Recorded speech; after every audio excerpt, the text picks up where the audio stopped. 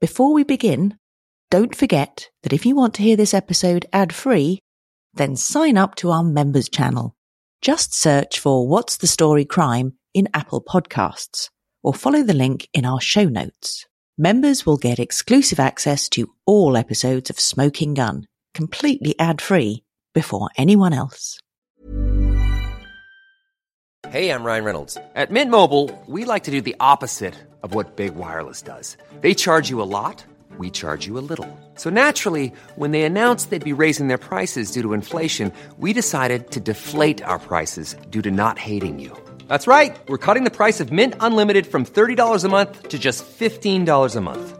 Give it a try at mintmobile.com/switch. $45 up front for 3 months plus taxes and fees. Promo rate for new customers for limited time. Unlimited more than 40 gigabytes per month. Slows full terms at mintmobile.com. Even on a budget, quality is non-negotiable. That's why Quince is the place to score high-end essentials at 50 to 80% less than similar brands. Get your hands on buttery soft cashmere sweaters from just $60, Italian leather jackets, and so much more. And the best part about Quince, they exclusively partner with factories committed to safe, ethical, and responsible manufacturing. Elevate your style without the elevated price tag with Quince. Go to quince.com/upgrade for free shipping and 365-day returns. There's never been a faster or easier way to start your weight loss journey than with PlushCare. PlushCare accepts most insurance plans and gives you online access to board-certified physicians who can prescribe FDA-approved weight loss medications like Wegovy and Zepbound for those who qualify. Take charge of your health and speak with a board-certified physician about a weight loss plan that's right for you. Get started today at plushcare.com/weight loss. That's plushcare.com/weight loss. plushcare.com/weight loss.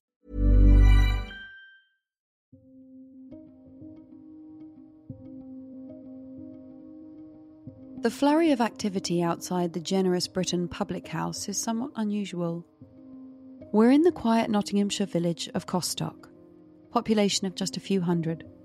And while the village pub is undoubtedly a focal point for the community, it's rare to see this much coming and going.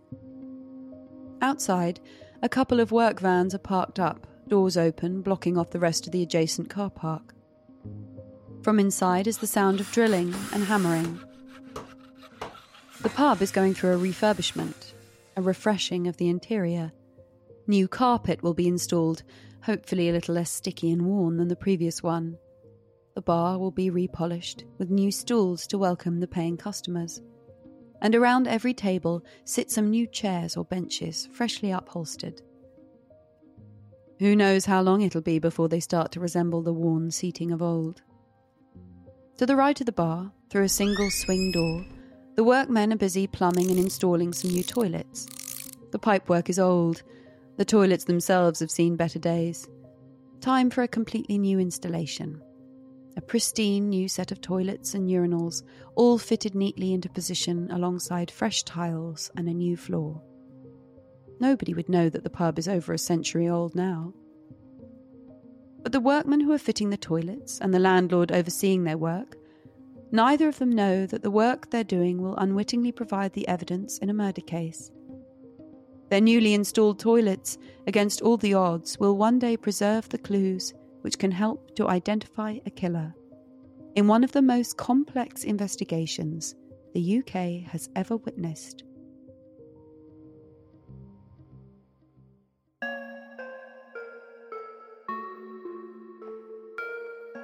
My name is Romola Gary, and I'm an actress who's always been fascinated by how criminal cases are solved, the amazing processes that go on behind the scenes, and the clues that clinch the case. And my name is Tracy Alexander. I'm the president of the British Academy of Forensic Sciences. I've spent years inside these processes, searching for those clues.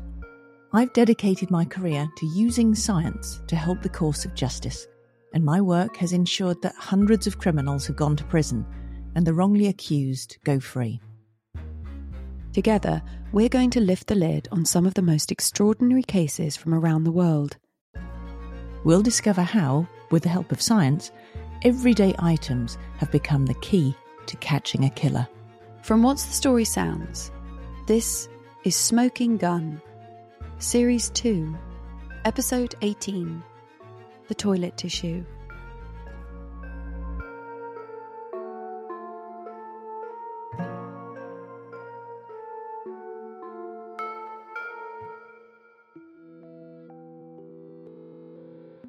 Nottinghamshire sits in the middle of England, a county perhaps known best for being the home to Sherwood Forest and the legend of Robin Hood. It's a mix of rolling countryside and vibrant villages, a place where farmland fills the gaps between small towns and the city of Nottingham. It was here, in 1983, that our story truly begins, but it would take a lot longer for that story to be resolved. Colette Aram was just 16 years old, with dreams of becoming a hairdresser.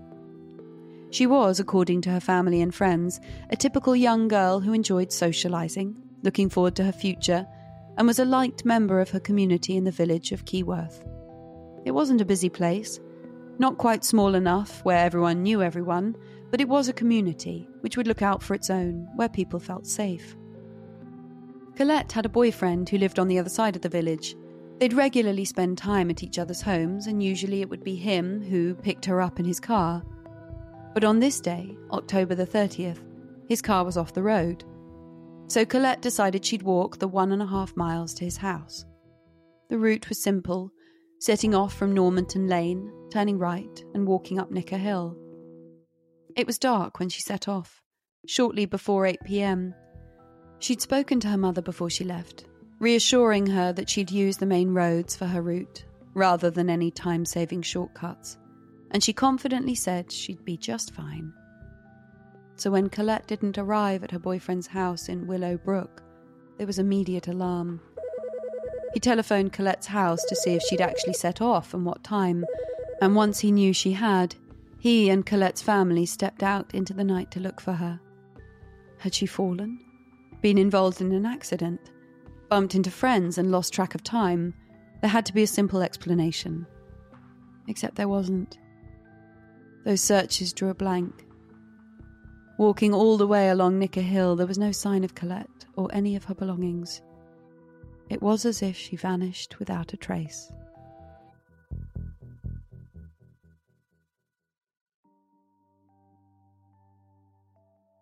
Police were called at 10:30 p.m, and although it was only a couple of hours since Colette had left the house, they immediately treated the disappearance as a priority. Their tools were limited to manpower and sniffer dogs, and they deployed both along the route Colette had taken as well as any alternative routes she might have used. But they too found no sign of her. They did, however, find witnesses, a group of friends of Colette's who'd been alerted during the search and who confirmed they'd seen her turning into Nicker Hill at about 8:10. Colette had stopped to talk to them. She seemed in good spirits. There were no signs of anything untoward. Minutes later, a witness reported hearing a woman scream and the screech of tyres, but they couldn't be sure exactly where that noise had come from or if it was definitely Colette. This was a time before mobile phones and before CCTV. There was little else that the detectives and search teams could do beyond trawling the ground and speaking to anyone in the area. Colette's mum drove around and around, adrenaline pumping, fear gripping her. Every time someone appeared out of the nighttime gloom, her heart skipping a beat and hoping it would be Colette. There had to be an explanation. But the obvious one, that Colette had been the victim of a crime, was the one thing they didn't want to think about. Tragically, those worst fears would soon be answered.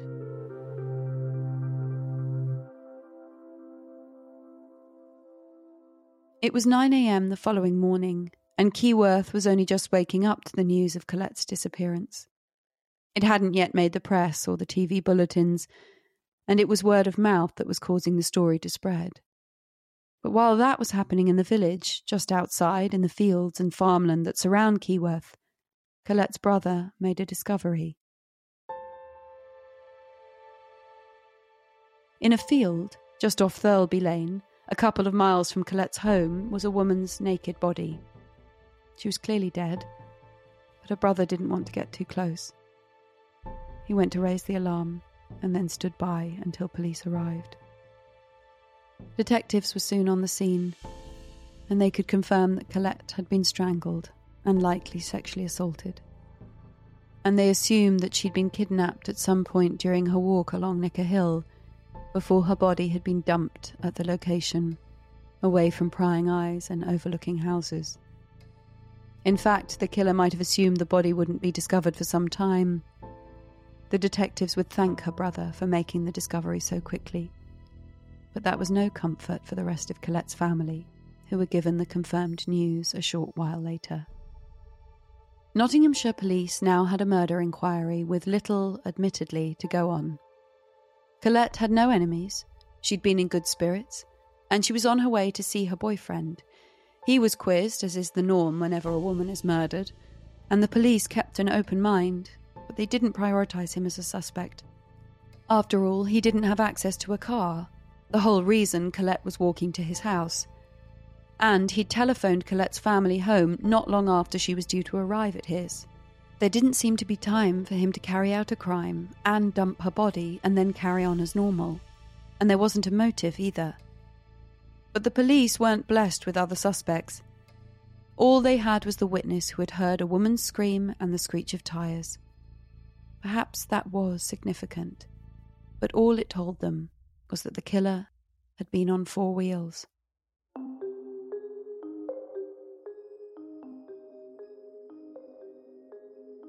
The first breakthrough came the following day, with the discovery of a stolen red Ford Fiesta nearby. The car had been stolen earlier in the day before Colette's murder, and it had been seen in Keyworth that evening. Could the car have been stolen and used by the killer? If so, it was a useful lead, but not one that could really help to identify him. But still, it was a start. In the days that followed, Colette's murder was the only topic of conversation. In the village and the wider area, everyone was talking about it, how awful it was. Who could have done this? The owners of a local horse riding centre had particular reason to show interest. Someone had broken into a shed on the day of Colette's murder, and they'd been spotted apparently watching for people walking past. Was it the same man, or just a peeping Tom? Had he been looking for a victim all day? At a nearby pub, the Generous Britain in the village of Costock, there was also plenty of discussion about the case. The pub was small, charming, with a flow of regular drinkers and usually just a handful of irregular ones. The drinkers and landlord tended to know all the familiar faces. So when they saw the news about a woman being murdered in nearby Keyworth, they thought back to the night of her disappearance. Was that the night? Yes, it was. A man had come into the pub quite late and ordered a pint of orange and lemonade and a sandwich. That was unusual, but what really stood out to the landlord was the man's appearance. As he picked up his drink, the landlord had noticed blood on his hand and his fingernails. The landlord had reacted in surprise, and the man had then looked down and noticed the same thing, and then shuffled off to the toilets to clean himself up. The significance of the blood hadn't been obvious right away. In hindsight, it might seem like an immediate sign of something sinister. But in rural Nottinghamshire, the man could have been a farmer or cut himself. Only with the news of a local girl's murder did the presence of a drinker with blood-stained hands become an altogether more frightening prospect. The patrons of the Generous Britain discussed whether to call the police, and they agreed that they should. It might be nothing, but better to tell the cops than not. So they did just that, and their story was taken down by one of the many call handlers assigned to the case. By now, information was coming in from all directions, people sharing details they thought could be significant. And the pub sighting was just another one of those. So when officers attended the pub a day or two later to take a statement, They didn't hold out hope of finding any critical evidence. They heard the story, took down a description, checked the timings of the man's arrival at the pub, and agreed that the information was worthy, at the very least, of consideration. But it was what the landlord told them next which would provide the breakthrough. They explained that whilst the man was in the toilets, cleaning up his hands, he'd used toilet tissue to wipe away the blood. Lots of toilet tissue. And now that toilet tissue was apparently blocking the pipes. The detectives gave each other a look and immediately set about the grim task of retrieving the tissue from the toilet U-bend. Sure enough, once the pipework had been dismantled, they found reams of tissue, much of it blood-stained. But also, on that tissue, they were able to detect another DNA sample, which they assumed belonged to their killer. 1983 was too early for complex DNA work. In fact, little was known about the power of DNA evidence and the unique profiles that we all have. But the detectives knew that the tissue and the things found on it could be significant. They were properly stored, tested, and retained. At the very least, they knew their killer had been in a pub in Costock within a couple of hours of Colette being abducted, his crime apparently complete. Clues would be few and far between after that. A month later, the keys to the stolen car were discovered semi-buried in some groundworks. That didn't much help. Then, a letter arrived addressed to the local police. A letter which claimed to be from Colette's killer. He boasted of how the police couldn't catch him, how he'd been wearing a Halloween mask on the night of the crime, how he'd watched girls from a vantage point at the riding school before attacking Colette later in the evening. He finished his letter, "No one knows what I look like. That is why you've not got me. I know I strangled her. I drove around and ended up at Keyworth. You will never get me." The letter made the police even more determined to catch the killer. They agreed that he was dangerous, and it was likely only a matter of time before he would strike again. The letter itself was sent for testing, the handwriting analysed. Any clue that was present would surely be found and added to the picture they were building of the killer, but the only thing that officers gleaned from the note was that the killing appeared to be random. Colette was just in the wrong place at the worst possible time. Just as a dangerous man intent on committing a crime was searching for a victim. This wasn't her fault, of course. If she'd passed through just a few minutes before or after, things could have been so different. Cops wondered if the killer was an outsider. Someone who'd come into the village to commit the crime knowing they wouldn't be recognised.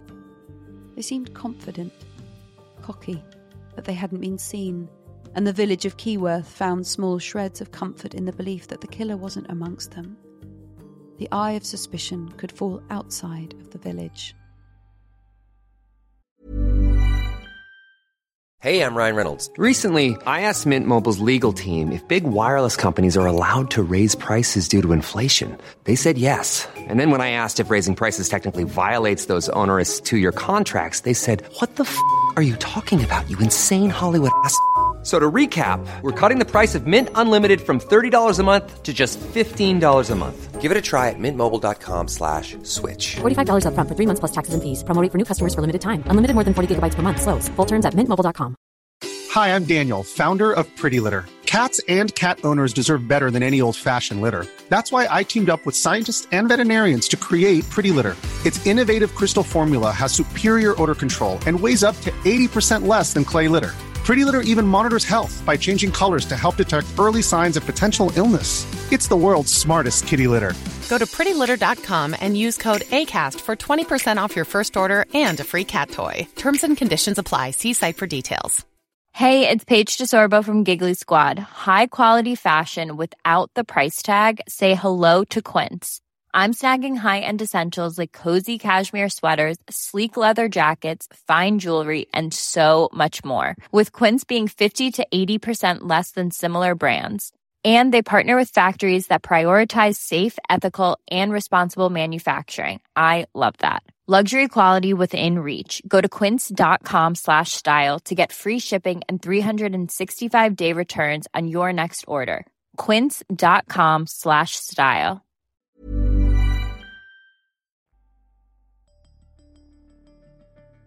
It wouldn't be until the following year that police had a new tool to help their investigation. A brand new television show called Crime Watch.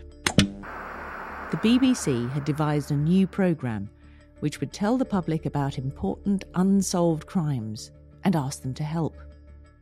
Could the power of TV really bring about new information and solve crimes?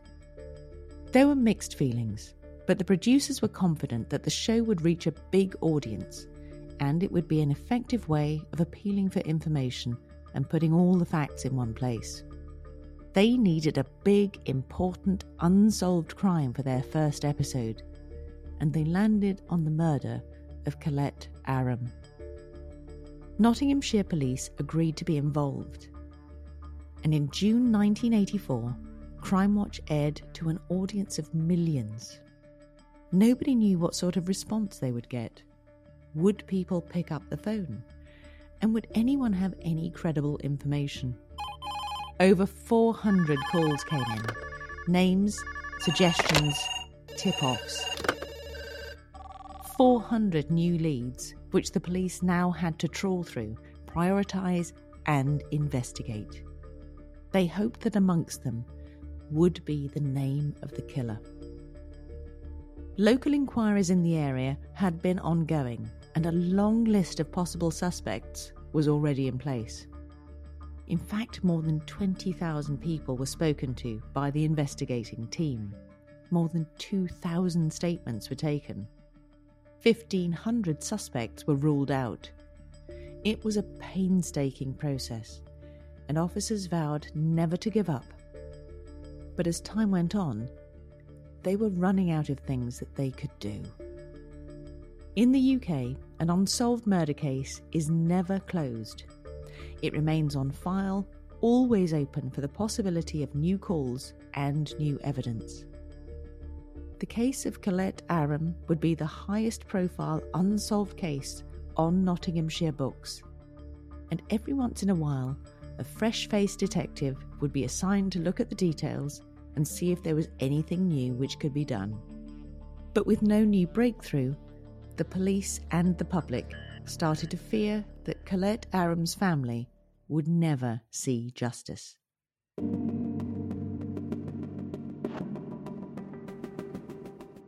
By 2004, 20 years after the original Crime Watch appeal on national television, the show was a mainstay in the TV schedule.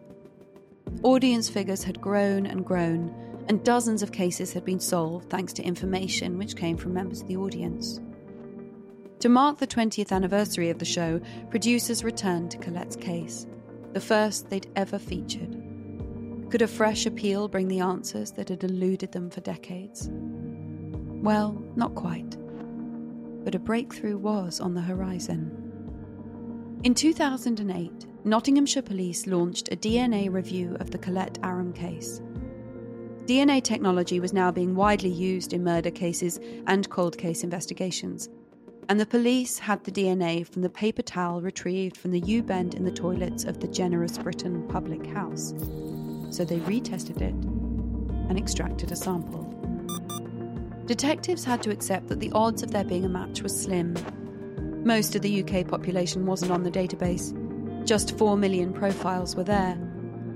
But they'd assumed that their killer had likely struck again. Perhaps they'd committed another crime in another part of the country. Perhaps his DNA would be on file. If the profile from the paper towel matched anyone on the database, they'd have a prime suspect. But in another blow to the investigation, there was no match. Scientists reassured officers that now the profile had been gathered, it would remain on the database. If the killer appeared on there in the future, it would automatically match and let them know. It was small comfort to a team who thought that the DNA was a last roll of the dice. But there was one more thing that scientists could try. something called familial DNA comparison. The science was based upon key parts of a DNA profile being shared with family members. DNA samples are all unique, but siblings and children will often share vast amounts of the same DNA profile. If scientists could find a similar profile on the database, it might help them narrow the search. This process, too, took time and initially revealed little. But then, just when everyone linked to the case had given up hope of a breakthrough, it arrived. John Paul Hutchinson was on his way to a 21st birthday party when he crashed his car. He'd not been driving long, and whilst there was no alcohol to explain the crash, police officers who attended the scene put it down to careless driving, and Hutchinson was arrested. He'd come through the accident with no serious injuries, and at the police station his fingerprints were taken, a DNA sample given, and he was quizzed about the crash. This was nothing too serious. Officers hoped that the shock of the incident and the resulting criminal proceedings would be enough to sharpen Hutchinson's driving before he had a more serious collision. They didn't bank on the crash helping them to solve a murder. When John Paul's DNA was added to the national database, it triggered a partial match with the presumed killer of Colette Aram. This was the breakthrough the officers had been waiting for. John Paul was only 20, so police knew for certain that he couldn't be the killer. He hadn't even been born when Colette was murdered. But they knew he was a close relative of their suspect, so they set to work investigating his family tree. And at the top was his father, Paul Hutchinson. On the face of it, Paul wasn't a likely suspect. He was a pillar of the community, a man who worked for a charity, donated his time to good causes, a respected businessman and family man. But he lived in Gamston, in Nottinghamshire, not far from the scenes of the crime. And he would have been in his 20s when the murder occurred, so Paul Hutchinson was visited by detectives. Under interview, he denied any involvement in the murder. "Not me," he said. And the detectives had a hard time disbelieving him. They'd seen numerous murderers in their time, and none had a background like Hutchinson. "It was my brother," he told them. And the officers took down notes as Hutchinson pinned the blame on his sibling. But, as a part of the process, Hutchinson was asked for a sample of DNA for comparison. And when he gave it, well, it was a complete 100% match to the DNA on the tissue stained with Colette's blood. Officers learned that Paul Hutchinson had lived in Keyworth at the time of Colette's murder. He'd been on a sexually motivated rampage, looking for a victim. At the time, his family believed he was in hospital, having an operation to treat lung cancer. Hutchinson had even shaved his head to make the lie more convincing, and then, while out of sight and presumably out of mind, he committed the most harrowing of acts, plucking Colette off the street as she'd innocently walked along the road and dumping her body on the edge of the village. He then tried to clean himself up before going to the pub, hungry and thirsty, before realising he'd missed some blood on his hands, cursing his own carelessness. After that, well, it seems the urge to kill had been extinguished. There was no sign that Hutchinson had gone on to do anything else. He'd stayed in the area, would have seen the countless appeals for information, would no doubt have passed by members of Colette's family and friends as he and they went about their lives. On one occasion, Paul Hutchinson was even photographed handing over a cheque from a charity donation to a member of Colette's own family. Hutchinson had kept books and articles on DNA technology. He perhaps knew that science was getting ever more capable of solving older crimes. And he perhaps knew that so long as he avoided being added to the national database by keeping his nose clean, he'd never get caught. But he hadn't banked on the use of familial DNA to find a link to him via his own son. Paul Hutchinson ultimately confessed to the crime to a cellmate while on remand, and he changed his plea to guilty to the abduction and murder of Colette at a court hearing in 2009. A judge ordered that he would serve a whole life tariff and never be considered for parole, though that didn't count for much. Hutchinson overdosed on pills in his cell just a year into his sentence, apparently unable to cope with the reality of his crime and the impact it had.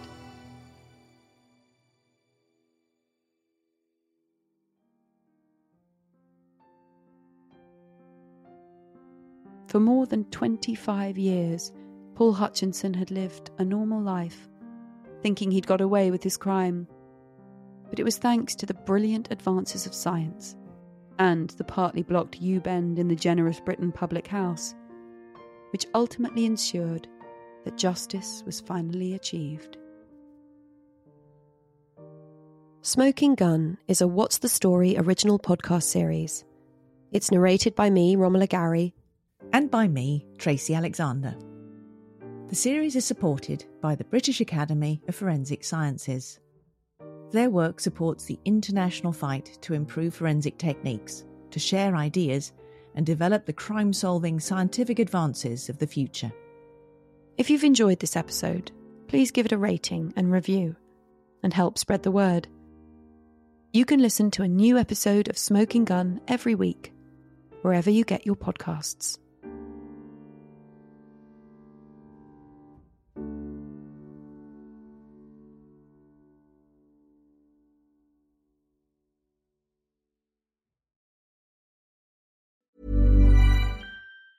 Hi, I'm Daniel, founder of Pretty Litter. Did you know cats tend to hide symptoms of sickness and pain? I learned this the hard way after losing my cat, Gingy. So I created Pretty Litter, a health monitoring litter that helps detect early signs of illness by changing colors, saving you money and potentially your cat's life. Pretty Litter is veterinarian developed, and it's the easiest way to keep tabs on your fur baby's health right at home. Go to prettylitter.com and use code ACAST for 20% off your first order and a free cat toy. Terms and conditions apply. See site for details. Even when we're on a budget, we still deserve nice things.